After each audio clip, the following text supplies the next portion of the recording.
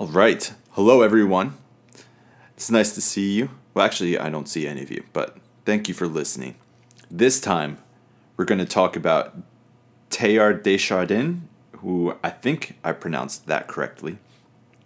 He was trained as a scientist, was alive during the World Wars, lived in China during the bombing of Nagasaki and Hiroshima, and by and large has one of the most incredible careers of writing theology. So buckle in because this is going to be a good one. All right, here we go.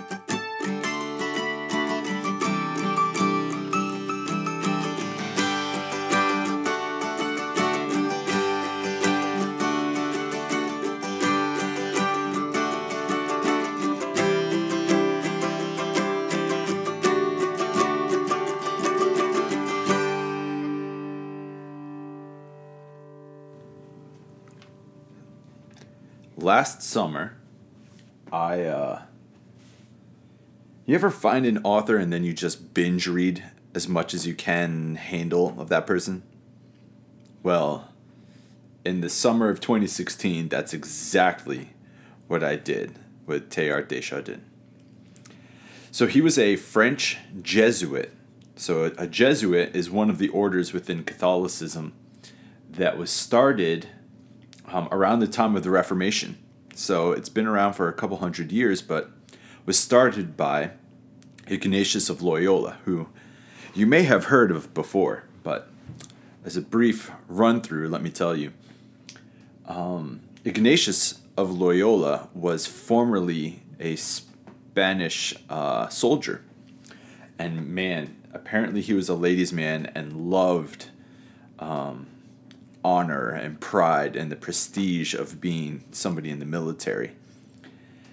And then one day he took a cannonball to the legs and it just shattered his left leg, greatly wounded his right leg, and left him bedridden and having to need the bones broken again and reset at a time in history when there were no anesthetics.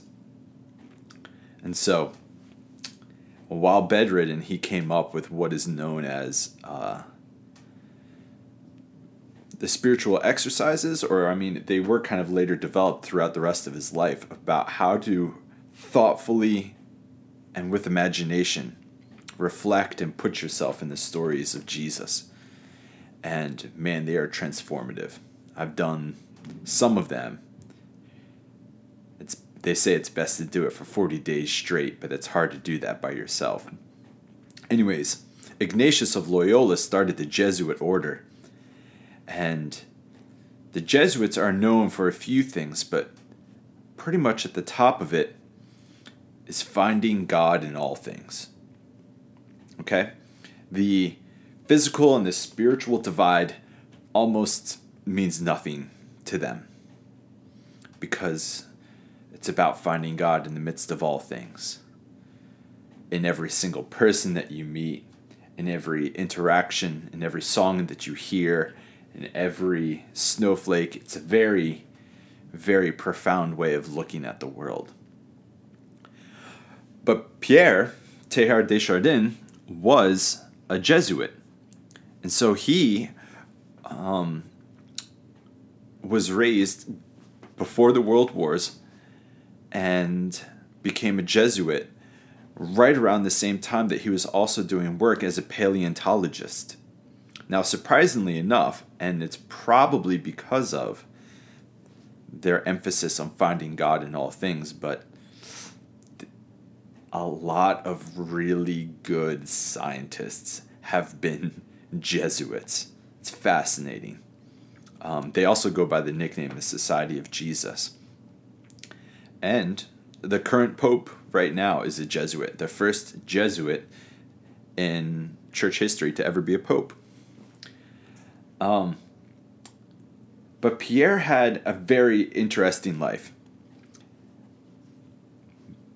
Case in point, he wrote a lot, and none of it was allowed to be published until after he died.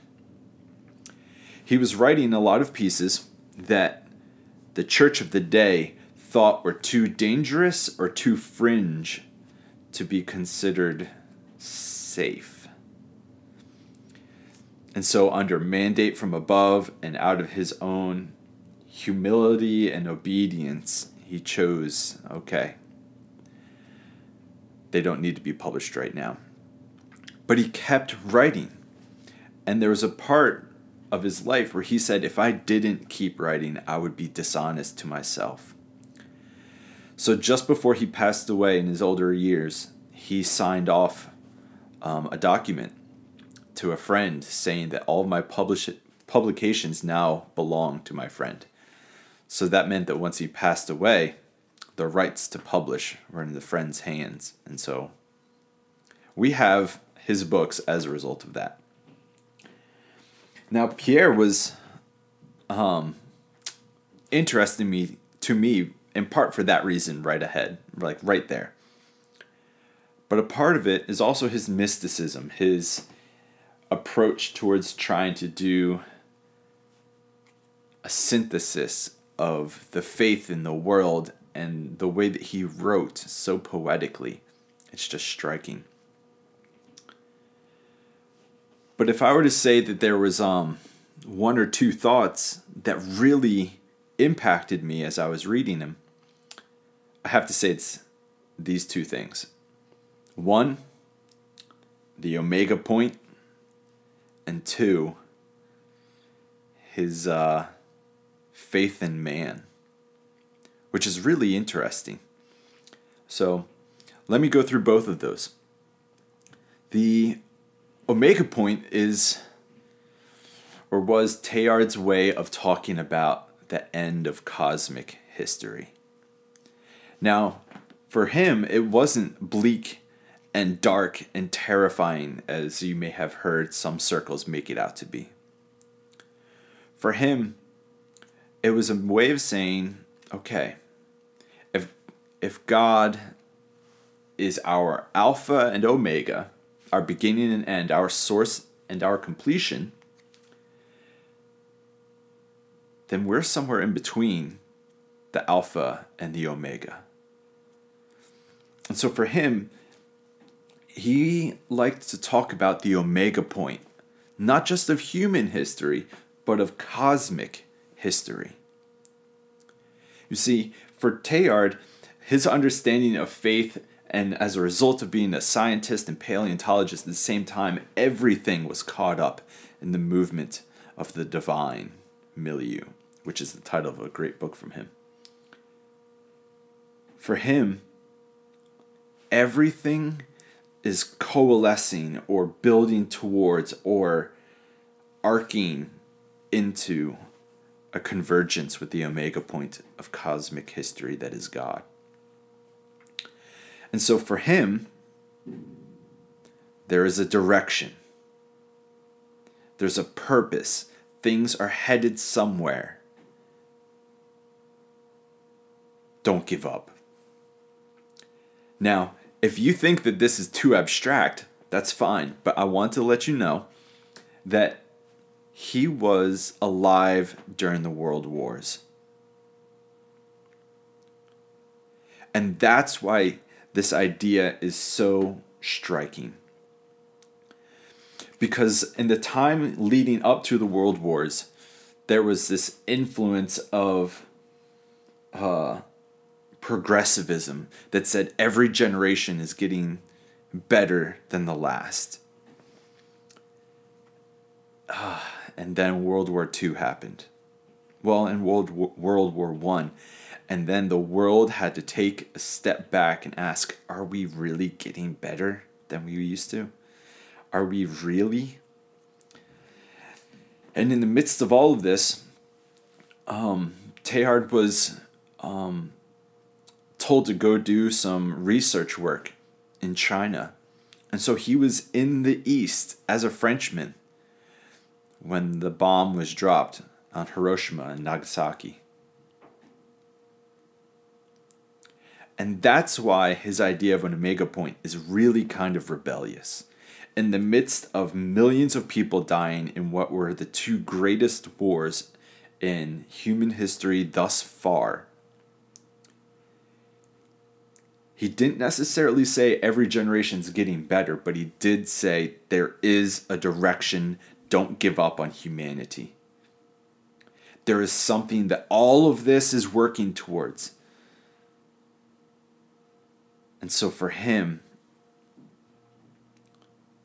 despair was not congruent with his understanding of the Christian faith. You can't be too pessimistic. And so his understanding of the omega point of cosmic history included and even mandated learning to have faith in man. That humanity is going to stumble and make mistakes and struggle with learning how to be global instead of just tribal.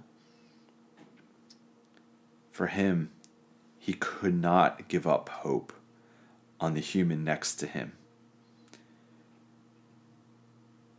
That is so remarkable. And so, the second thing, I guess, was his understanding of what is getting us to that omega point of history. If God was there at the beginning and God's going to be there at the end, what on earth is keeping everything from falling into absolute chaos? And at this point, he does something really unique where he blends his science and his faith. And he says this, that love is a force. Much like gravity, which sounds like St. Augustine. But love is a force that's pulling the cosmos into the future. That the love of God is like a man pulling on a rope and just pulling things closer together. You can say that the world or the universe is falling towards chaos or entropy. But there's something unique happening. The world is getting more complex. It's not falling apart. If anything, evolutionary history has shown us that organisms are getting more and more complex, not falling into more and more disarray. And so Teilhard really had a high view of having hope for humanity, but then also a really profound view of love as being a force in the universe that's shaping it.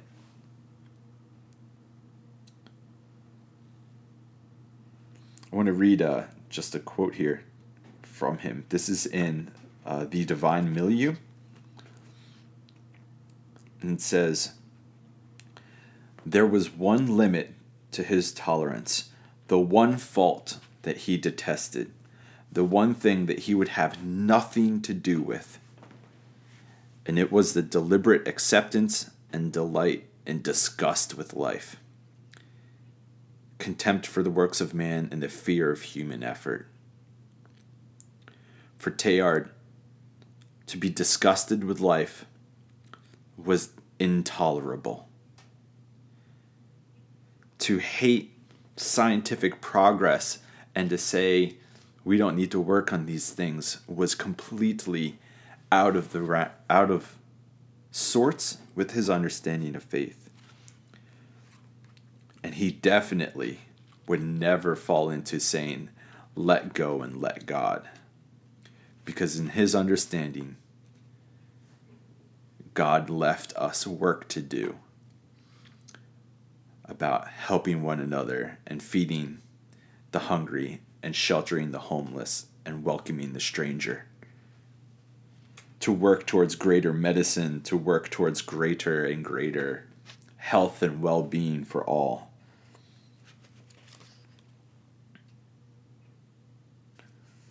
Teilhard was a very interesting person for me to read because he challenged me with his poetic ways of writing about things. But he also challenged me to think about having hope for every person. And I completely admit that that is rather difficult because I sometimes want to think that someone will always be the same, or very rarely will someone change for the better or worse, or I don't know. Life has a way of creating a cynicism. But for Teilhard, there was no place for that. And I've had some conversations in the past little bit about people who seem to be walking away. People who seem to deliberately make mistakes. Who seem to walk further and further away from what love is and how we're supposed to live with and for one another.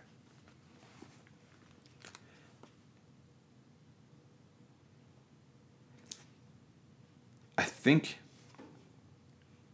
Teilhard said something really fascinating here. I'm going to read a paragraph from one of his prayers. And it says, "You have told me, O God, to believe in hell. But you have forbidden me to hold with absolute certainty that any single man has been damned. I shall therefore make no attempt to consider the damned here, nor even to discover by whatsoever means whether there are any." It tells me that Teilhard recognized that yes, there was evil in the world, but that the evil is not going to have the final say, that the rebelliousness of man is not the absolute. And so his understanding of the faith, which seems very contrary to the cartoon made of Catholicism today, was that you can never give up hope on someone. Because there is not one being in which God cannot be found, and there is not one being in which the cosmic force of love is not pulling them into the future, into the possibility of greater love and sacrifice and care for their neighbor. I think it would be great in a few podcasts to talk about Ignatius a little bit further on, who founded the Jesuits, but also to maybe have a few talking about Teilhard, because he really had some provocative thoughts, some really incredible insights that I don't think we can just quickly skim over and say that he's just being too new age. Because I think, if I were to guess, Teilhard at least tried to hold the three theological virtues in high esteem. The three virtues of faith, hope, and love. And I will fully confess that I do not often live out those three virtues very well. And in fact, a lot of approaches to faith today seem to be lacking in one, two, or all three of those. We don't know how to have faith, hope, and love at all times. But I like Teilhard because he challenges us to still have faith in man alongside faith in God.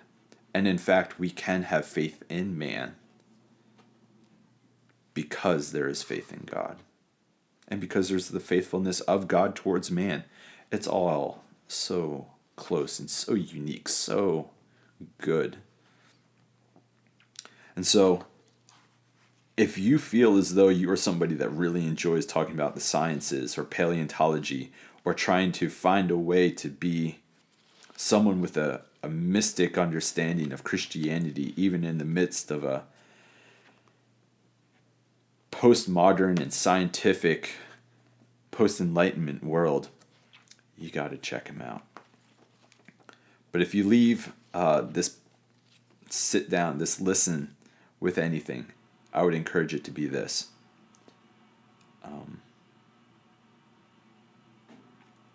Think about the omega point. Think about what is everything arcing towards. Yeah, humanity is going to make mistakes about how to relate to one another. Humanity doesn't seem to know always how to live out its liberty well. We tend to think only in terms of being free from things, but not always how to be free for things, such as one another. So give a moment today to think about the omega point, to think about how the ways that you and I and some other people may stumble maybe is teaching us, and is maybe kind of like a game tug of war. You know, where one side's winning so good that the other side kind of falls over, but they're still holding on to the rope until they gain their feet again. Sometimes I wonder if God's relationship with human history isn't a bit like that. That one side is going to fight back, try to dig in its heels, but in the end, you can't keep the outcome from happening. This tug of war game of human history with God it's too one-sided. And then you might want to take a moment and wonder about why it is that we fight, learning how to live in greater faith, hope, and love with one another. Teilhard is fantastic. I encourage you to check him out. At least go online and look up on Google some of the best quotes from Teilhard. Because there's one quote, and this is what I'll finish with, I guess, where he says something like, "The day is coming when we will harness all of the energies, when we will have fully discovered gravity and time and electricity, magnetism. We will understand all of these things, and then at the end of all of that, we will discover another force in the universe, and that's love. And then, for the second time in human history, we will have discovered fire." Of course, the actual quote is way better than that, so go check it out. But Pierre Teilhard de Chardin was a scientist and a Christian mystic at the same time. So go check him out. Okay? Until next time, grace, peace, love, goodness, mercy, everything, all those good things to you. All right. Bye-bye.